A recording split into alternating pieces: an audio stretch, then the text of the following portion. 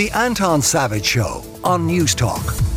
You will probably have seen Britain making the move to ship asylum seekers to Rwanda. If you haven't seen it, the sort of Cliff's Notes version of it goes, there was a flight due to leave this week where asylum seekers who had made it, in many cases all the way across the continent of Europe, travelled across the English Channel in small boats, made it to the UK seeking asylum and refuge, were told that they would be put on a chartered jet and flown to Rwanda, where they would be processed. Now, legal objections meant that the flight was far from full when it was due to depart, and eventually it was whittled down to only, I think, about 7 people who were about to get on board.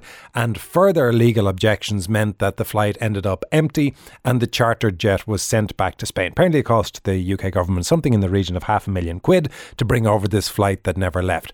The policy remains in place, though, and the plan is that Britain will soon move to shipping asylum seekers to Rwanda.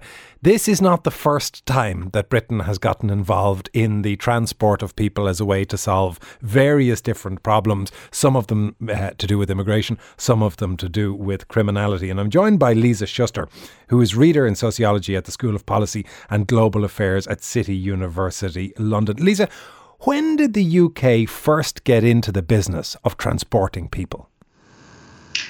Well, they've been transporting people for centuries, whether it was petty criminals, people who had uncomfortable opinions would be transported off to Australia or other colonies.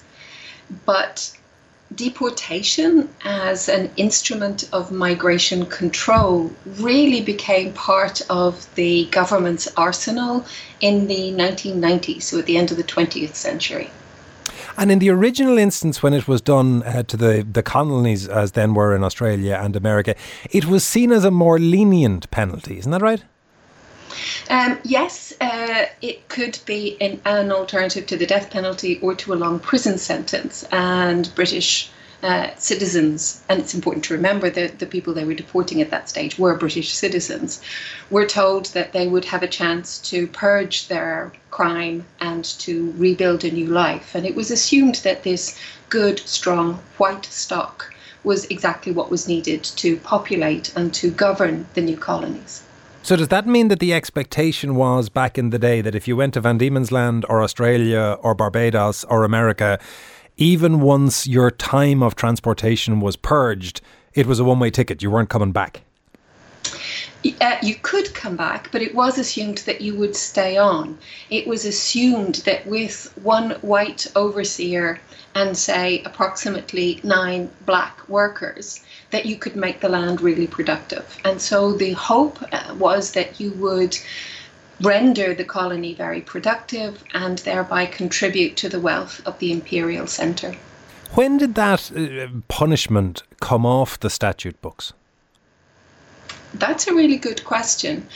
I can't give you an exact date, but I can say that it changed and it was modified and it continued right up until the 60s or 70s, not so much for criminals, but you saw children being shipped out to Australia to be fostered by families. So these would be troublemaking children who didn't do what they were told, orphans, etc. And the idea was that they would provide strong arms and that they would strengthen, again, the white colony. And when you say 60s, 1860s or 1960s? No, 1960s. 1960s. There has been, this is not my area. My area is contemporary deportation. But there have been a number of cases in Australia where those children who have grown up have taken or are trying to take cases against the British government for shipping them out. You mentioned contemporary deportation, and you talked about the 1990s being the point at which it became a solution to immigration control, or one part of the solution to immigration control. How did it come back into usage for that purpose?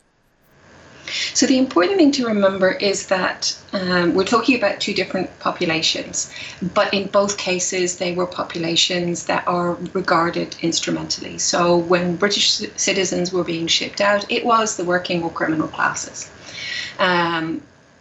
when the elites went out, it was quite different. There was no element of coercion.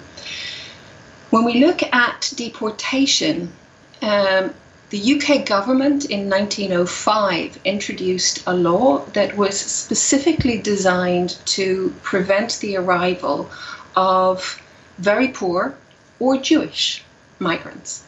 This was the 1905 Migration Act, and the idea was that anybody who arrived in steerage class could be asked for documents on arrival, and if the authorities, the British authorities on arrival, decided that these people were undesirable, either because they were Jewish or because they were poor, the ship's captain would be forced to take them back.